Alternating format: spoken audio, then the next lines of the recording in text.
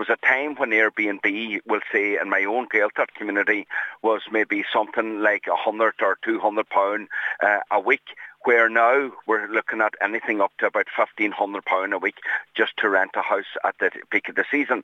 This is contributing directly to the homelessness in our community. It is contributing directly to the increase of value of land. It is contributing directly to the value of anybody wanting to buy the first-time homes.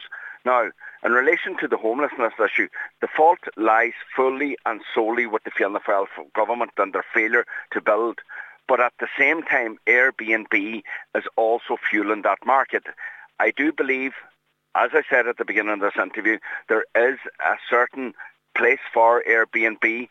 It needs to be regulated far more. We need to make sure that the Airbnb industry is only a certain percentage of the housing of any community.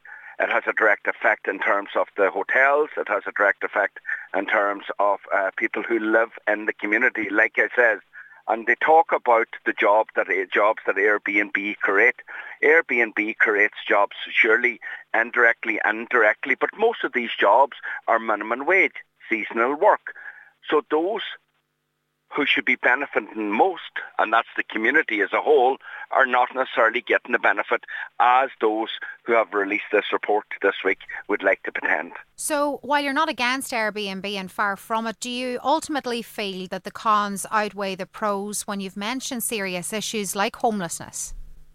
At the end of the day, for me, it's very, very difficult. I have a mother and a number of children who are homeless in my community right now, and neither for love nor money can't get a house because people are renting the Airbnb. And what's happening as well is that it's increasing the cost of long-term rental as well. I see some rental now in the Gaeltacht area that some of the long-term rental is between 300 and 400 euros a week. There was a time that your weekly rent should only reflect roughly between half to a day's pay, not your full week's pay or half your week's pay.